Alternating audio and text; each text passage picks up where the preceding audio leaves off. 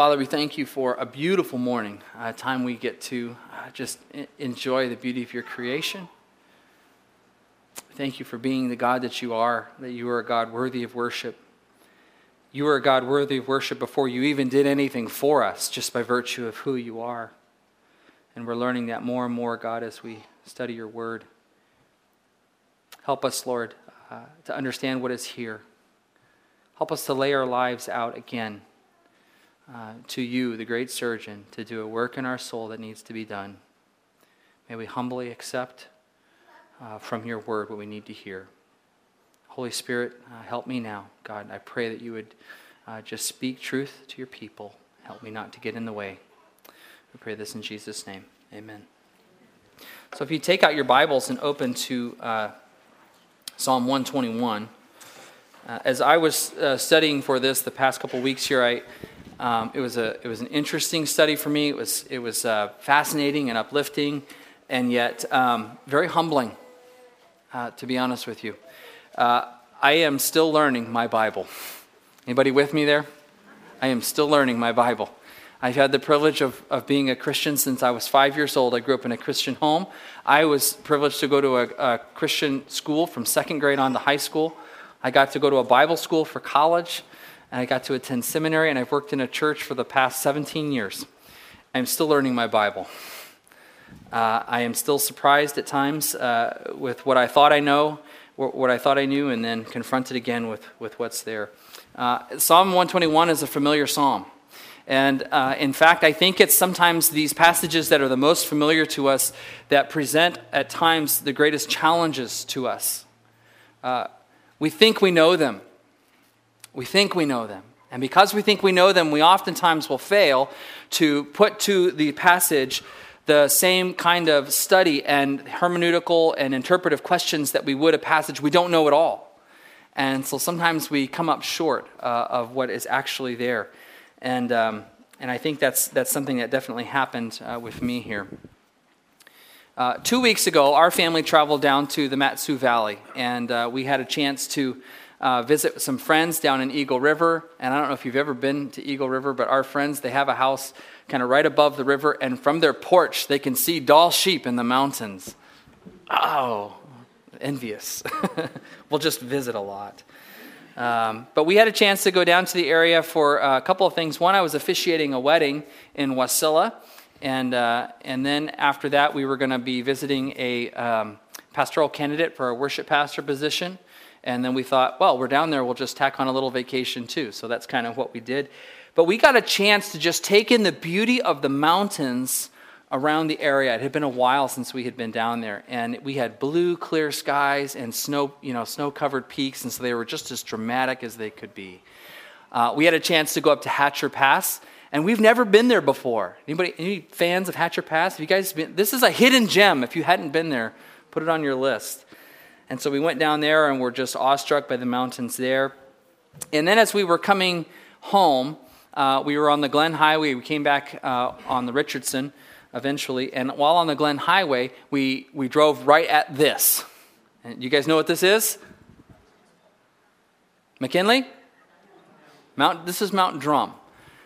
And a little bit embarrassing to us, we didn't know what it was.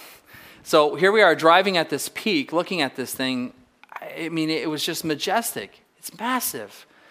And we didn't even know what it was. And did you know this, that 11 of the highest peaks in our nation are in Alaska? 11. And this isn't even one of them. This isn't even one of the top 11.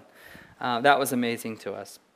And initially, as we were kind of seeing all of these mountains, and I knew that I was going to be preaching on Psalm 121, I was excited because I thought, oh, this is great. I've got a picture of a mountain here. I'll be able to reference what we've seen. My sermon is just set. I can go right into the psalm. I lift my eyes to the mountains. Where does my help come from? Sort of like Maria from The Sound of Music, right? I go to the hills, right? That's all I got. I'm not doing the rest. That's going to cost you. And I had a title picked out, right? Monuments of Faithfulness. Isn't that great? That's a good title. I think it is. I don't care what you think. It's a good title. I thought, that's fantastic. We look at these mountains, we can see the power and the majesty of God. That's what they tell us, right? That's what the psalmist says. I had the main point of my message, that we look to the mountains and find assurance from them that their maker, our God, has everything well in hand. I was set. And then I read the passage. I had my message all set until I read the passage.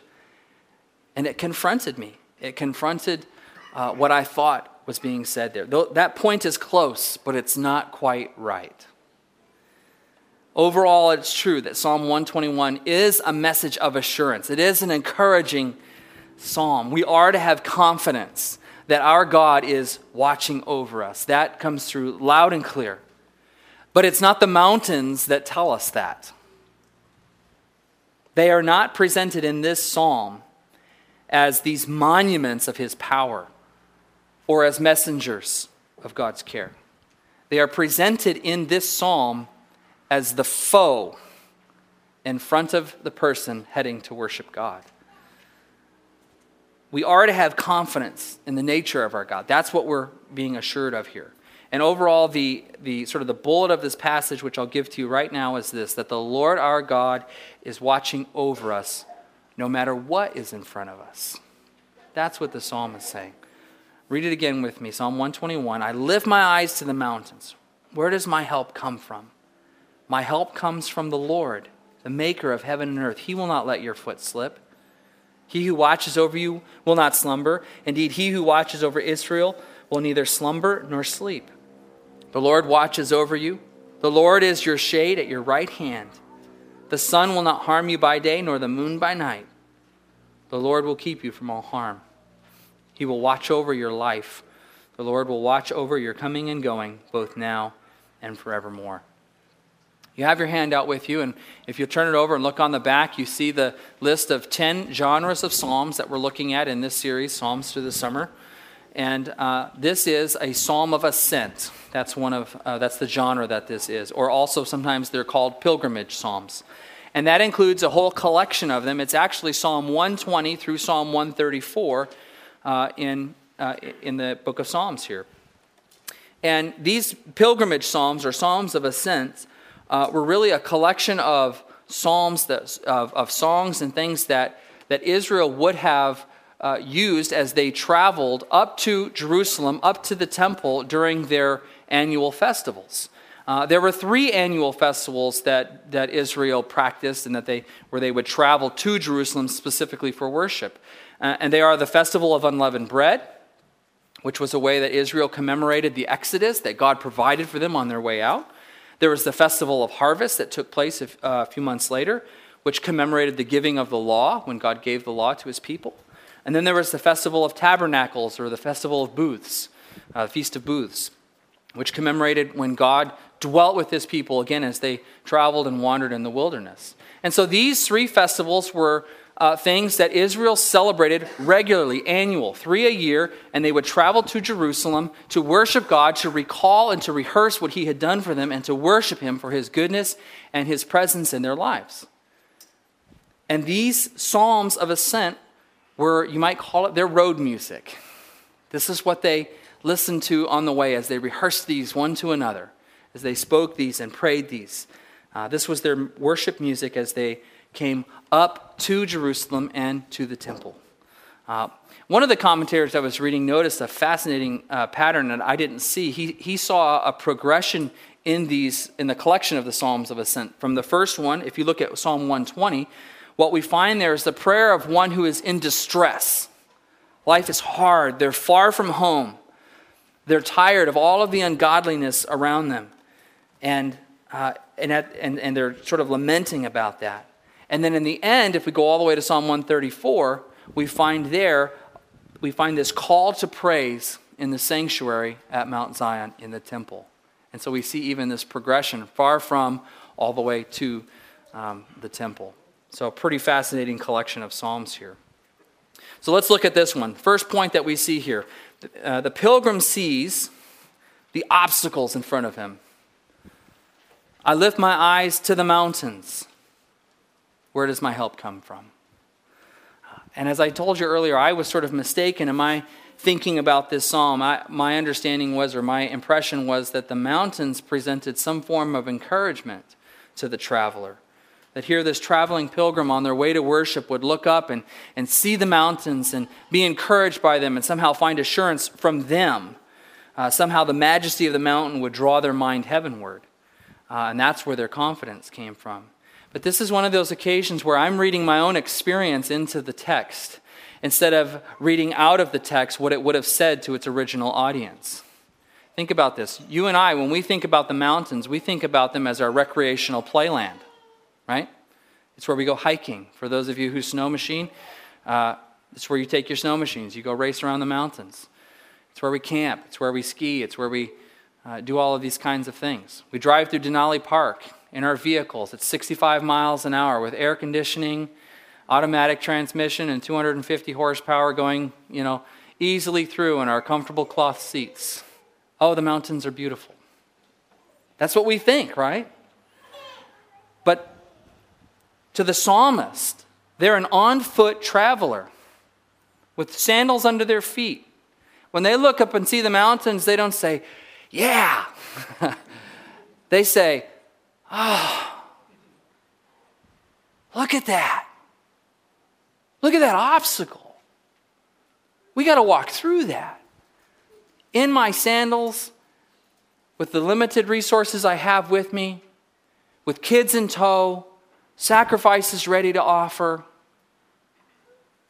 miles and miles of journeying, we got to go through that. Totally different perspective.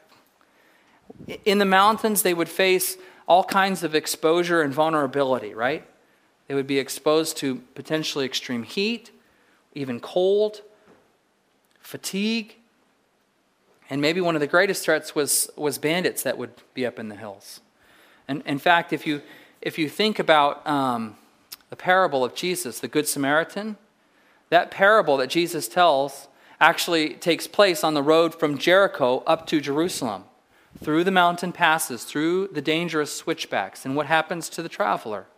Remember, he falls into the hands of bandits. That was a real threat. That was a real danger on these roads heading into Jerusalem.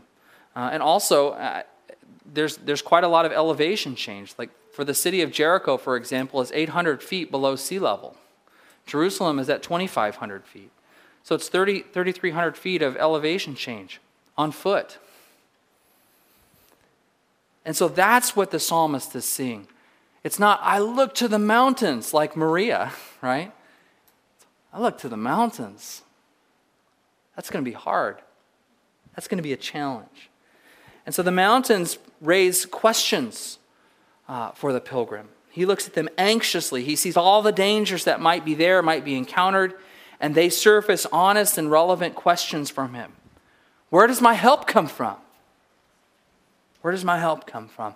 Interestingly, the Hebrew word here for help is a strong word, and this is a little bit of an aside, but I've talked to you guys about this before, where we find in Genesis 2:18, God says, it's not good that man should be alone, so I will make a helper suitable for him. And women, this is something that a description that God has given of a wife, providing Eve for Adam and providing a wife for a husband. And for too long, people have looked at that passage and thought that that was a weak word and an inferior calling, and it's not. Ezer is a strong word. It is more often used in the scriptures of God as the helper of mankind. So when God calls you a helper, women, to your husbands, don't think that that's some low calling. That's a strong calling. That's a good thing, because God here is presented as the helper of mankind. Where does my help come from? My help comes from the Lord, the maker of heaven and earth. And so what we find is the psalmist answers his own question, right? He poses it, and then he, by faith, comes back and says, my help comes from the Lord, the maker of heaven and earth. And that phrase, maker of heaven and earth, is kind of a creedal statement. We find it frequently in the scriptures. We find it throughout the Psalms of Ascent, throughout the whole book of Psalms, throughout all of the scriptures, and it even makes it into the Apostles' Creed, because it's such a good affirmation of who God is. It affirms that God is the creative force behind all of the world. And it's encouraging to the psalm. He's sort of fanning the flame of his own fledgling faith here, that his God is the source of help. That's where it comes from. He is rehearsing this statement of faith. And I would say that this is a discipline that's important for each one of us. We need to come together and worship because we need to remind ourselves what we know to be true from the Word of God. Because life has a way of confronting it and challenging it and daring us to believe it. And we need to come together and to say again what we know to be true. In fact, some of the scholars here, this is interesting, they're convinced that the mountains here and that this journey, that it's not just about sort of the physical challenges that are in front of him, but they see some of these references here that we might just think are physical, and they see kind of a hint towards spiritual challenges as well. In other words, mountains were also a place where a lot of shrines and also places of worship to false deities were located. You hear about the high places throughout the Old Testament. Also, the sun and the moon here, some scholars think it's not just the actual sun and actual moon, but even a reference to, say, the sun god Ra and the moon god Nana. And even the reference here to our God who does not sleep. They feel that there's a contrast here to some of the famous pagan gods in the area who were requiring sleep. In fact, if you think about Elijah and his response to the prophets of Baal, do you remember this exchange in the Old Testament and in 1 Kings? He taunts them because here they're trying to summon their God and wake him up and get him to act. In fact, here's the passage. At noon, Elijah began to taunt them. "Shout louder," he said. "Surely he is a god. Perhaps he's deep in thought or busy or traveling. Maybe he's sleeping and must be awakened." You see, it was common for the neighbors of Jerusalem, the neighbors of Israel, that their gods were sort of weak. And the belief was that they actually took seasons off, that they would sleep during the winter and that they would have to be revived during harvest time. And so certainly there is the reference to these physical things, we understand that, but there's probably even a greater reference when we look at some of these physical things like the mountains and the sun and the moon and the slumbering as sort of a theological statement. Your God is supreme. He's not like other gods. He's not weak. He's not tired. He doesn't need rest. These kinds of things.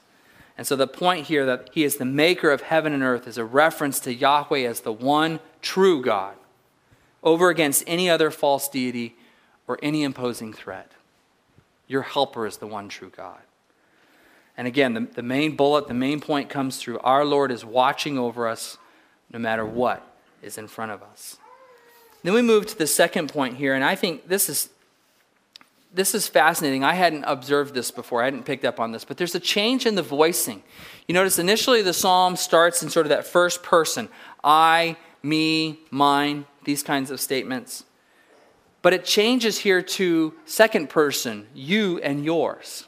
Do you see that? He will not let your foot slip. He who watches over you will not slumber. Indeed, he who watches over Israel will neither slumber nor sleep. And so what began really as an individual questioning from a pilgrim seeing the opposition ahead of him, I lift my eyes to the mountains, where does my help come from?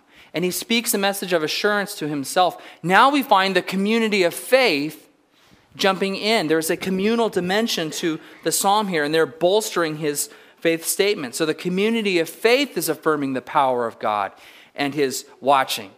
So the pilgrim has kind of said it. He's answered his own question, but they're saying, yes, you're right. We're with you. We declare it as well. We all declare it as well. And I think this is an important thing to understand because especially in the Western world, we really like individualism. Probably many people would love to just listen to a sermon, maybe in the comfort of their own home. Okay, I've done church, right? Or I'll just go off in the wilderness by myself. Hey, I've worshiped God. I'm good. The Bible knows nothing of solitary faith. Our faith is a communal faith, and we need each other. There are gifts that God has given to you that you are responsible to share with and to use for the sake of the body of Christ. And you don't have every gift. There are gifts that others need to exercise for your benefit as well. And I think all of us at times, there are days where we come to worship and we're struggling to be there. And there may be some real obstacle between us and the Lord. There may be something that we're having difficulty singing.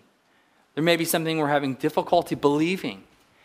And we need the collective witness of the body of Christ to affirm what we might have difficulty saying.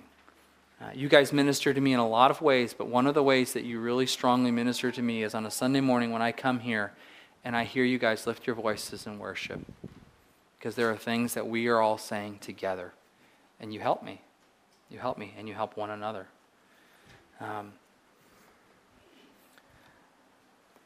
The main driving point throughout the passage here is that he watches over you.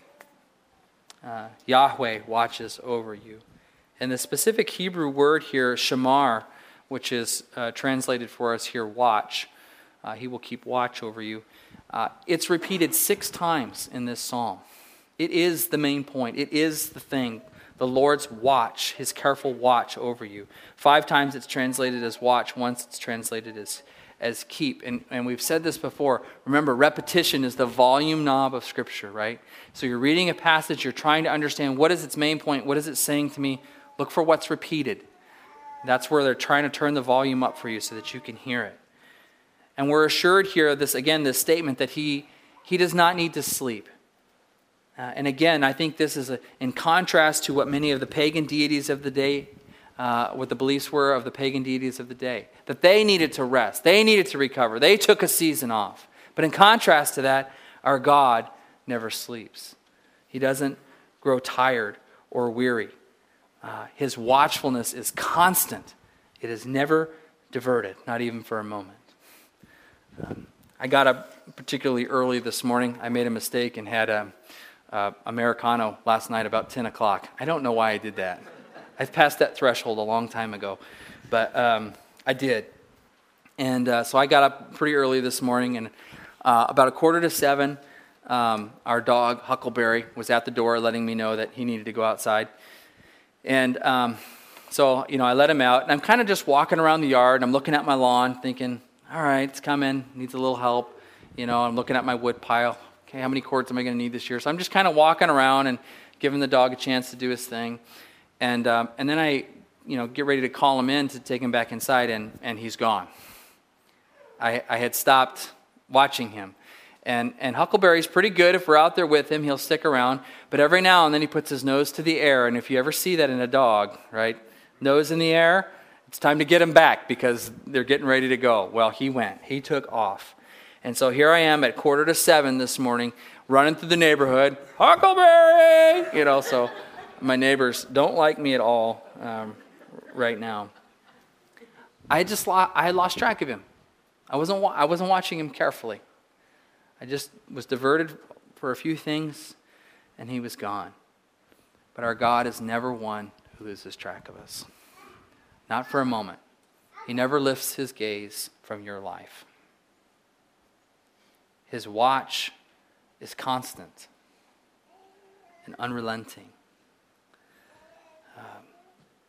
I think this psalm first really came to life for me a couple years ago while I was hiking up in Denali Park. And I was on a prayer retreat for a couple of days. And I was by myself, and I was a little nervous about bears. Nothing like being by yourself in the wilderness to get your mind thinking about bears. And so I set my camp carefully. I made sure that I had hundreds of yards all around me, so I had a vantage point to see whatever might be coming. I had a rock outcropping right behind me, and I positioned myself carefully. I had my bear can hundreds of yards away, like they suggest to you in the scary video they make you watch. And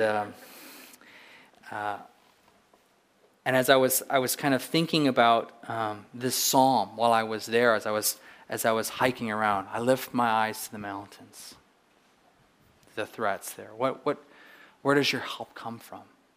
Your help comes from the Lord, the maker of heaven and earth. One of the things that was really bothering me, though, at nighttime was I was having a difficult time trying to sleep. I was just laying there in the tent. I'm by myself, and I'm just worrying and fretting about this. And if you think about it, it's kind of silly, And I actually got to a point where I realized just laying here awake, worrying, is really not accomplishing anything for me, right? Like a bear's going to stroll by and go, "Ooh, Erickson, they're worrying. I think I'll leave him alone." Do you know? What good am I doing laying there worrying?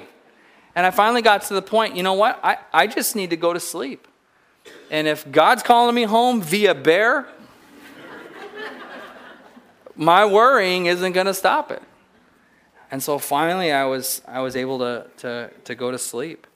And but as I was hiking around on these trails and going up into the mountain passes and trying to get a good night's sleep and some of these kinds of things, the Psalms really came alive to me, particularly some of these pilgrimage Psalms.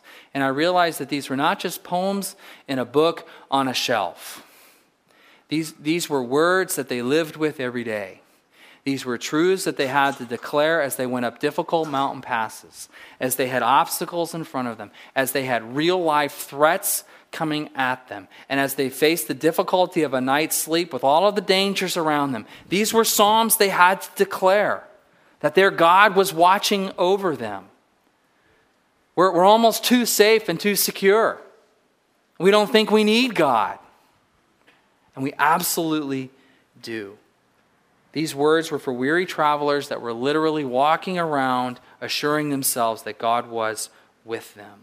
He was watching over them. There's a great phrase in Psalm 3. It's a Psalm of David. It's not one of the pilgrimage Psalms, but he says, this is when Absalom, his son, was chasing him with thousands of men. Absalom had taken over the kingdom, embarrassed his father, and trying to take him captive.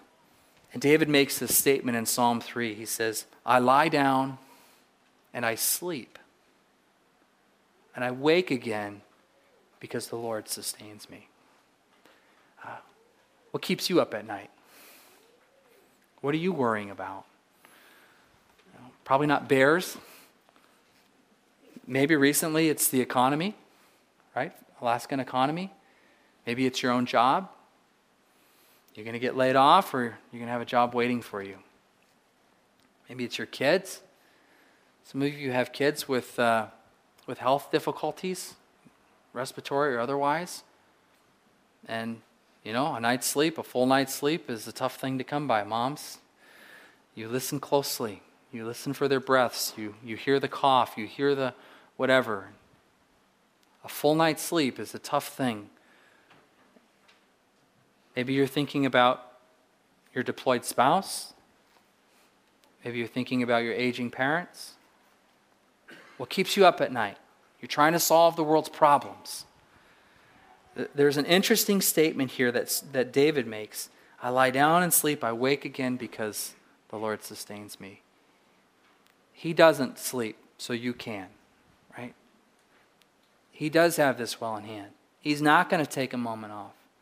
He is watching, and his watch is constant.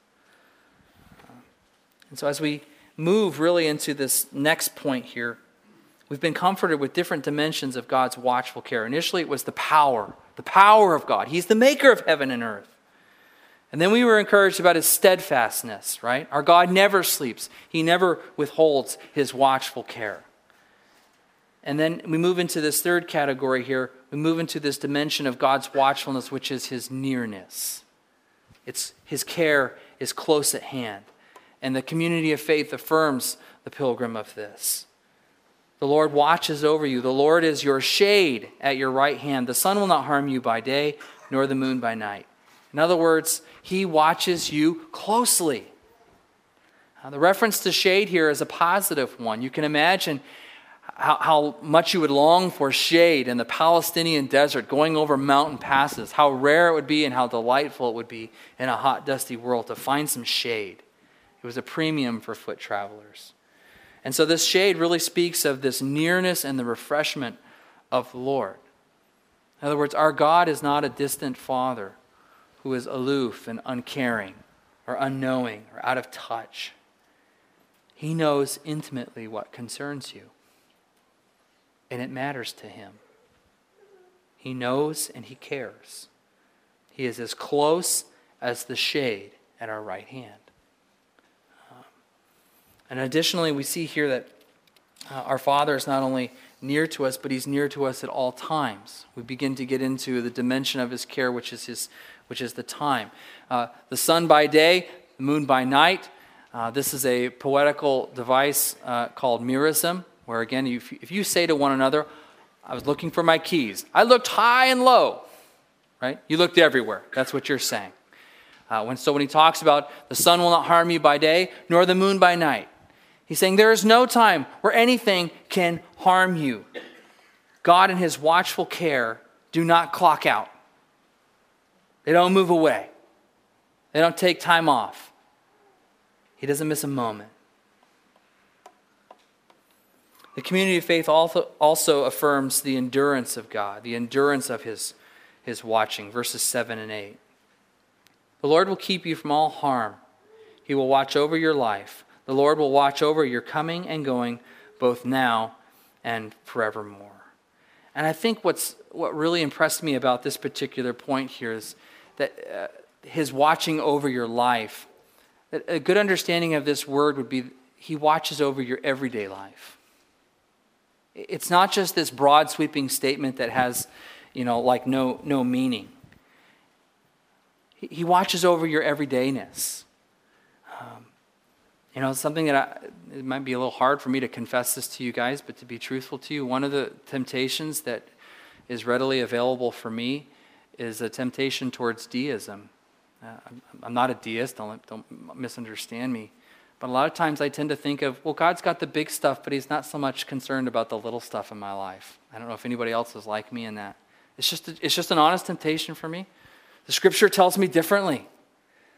It tells me that he cares. It tells me that he knows. It says it right here. I have to believe this, and I need you guys to assure me of it at times. God cares about the moments of my life. He cares about the everydayness.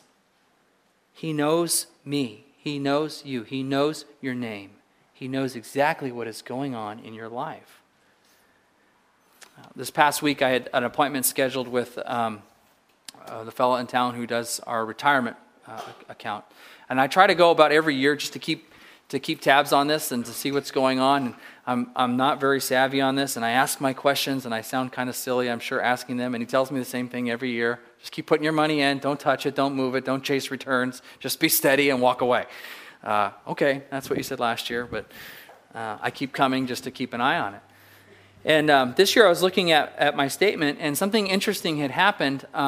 Normally, the money that we put in, it goes right over to the mutual funds that we directed at. But for some reason, it was beginning to accrue in a separate cash account and not going into the mutual funds. And so I didn't understand this, and I asked him about it. I said, hey, what's going on here? And he goes, oh, yeah, I guess something has happened. So he asked his assistant, and it was basically confirmed that there was a policy change so that the money couldn't be automatically invested. It needed some additional step or something like that. And I know this is all very boring, but the point is this: they didn't catch it for 4 months. 4 months, the retirement money that we had put in wasn't working or gaining or earning like we were intending it to.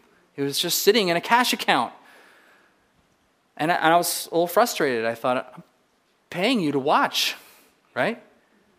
I'm paying you to watch. At least you should notice when the policy changes and then look at whose accounts it might affect and then adjust, right? At least. And I understand I'm one person of probably thousands of accounts, and I'm certain I'm small potatoes compared to the folks that he's looking at. But they weren't watching. It was disappointing. But the scriptures affirm to us that God is not just watching over the broad sweeping events. He's watching our everyday life. He is as close and as near as the shade at our right hand. He watches over our life. He watches over our coming and our going. And he doesn't just do it for a season. It says that he does it right now and forevermore. Forevermore.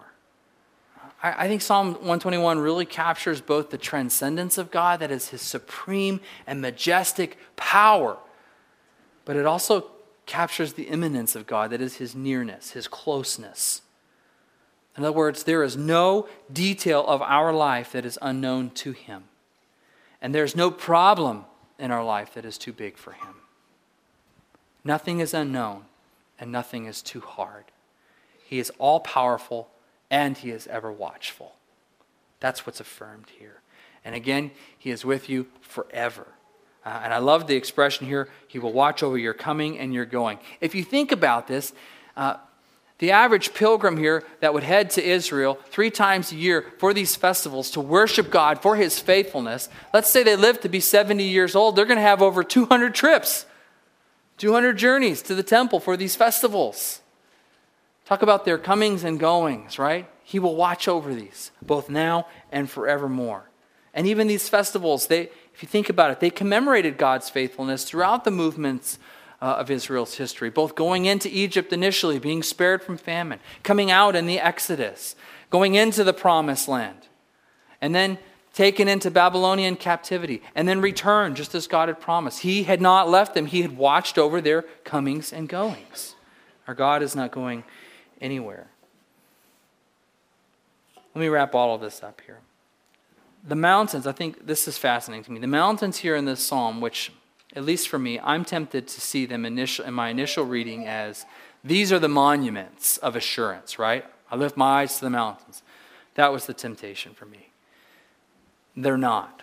They're not presented as monuments. They're the obstacles. But there are 2 monuments to remind us of God's faithfulness in this text. The first is this. It's the habit of worship. Israel regularly went to the temple 3 times a year for these festivals to affirm God's faithfulness to them throughout generations. They faithfully gathered together to worship God. That is a monument. And the second one, I think, is this. It's the commitment of the community of faith to one another. It's too easy in our culture today to simply come to church and to sit and attend and to say that it was done. And what we really need the body of Christ to do, what we really need the people of God to do, is to be involved in one another's lives. We need to be able to affirm for one another what they might have difficulty believing in the moment.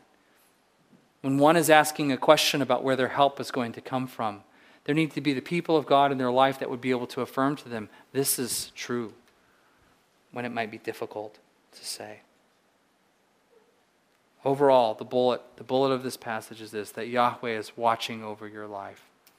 He is watching over you no matter what is in front of you. Let's pray.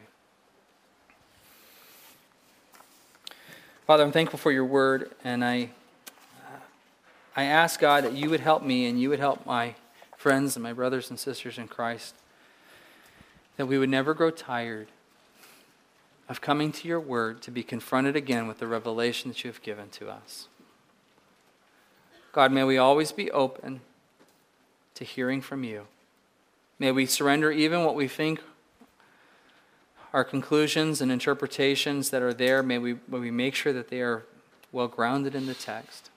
God, thank you for the assurance that we find here that you are watching over us. Always watching over us. You know what's going on in our lives and you have the power to act. So we thank you for your vigilant, watchful care. May we find assurance, not from mountains. May we find assurance from the habit of worship and from the people of God. We pray all of this in Jesus' name. Amen.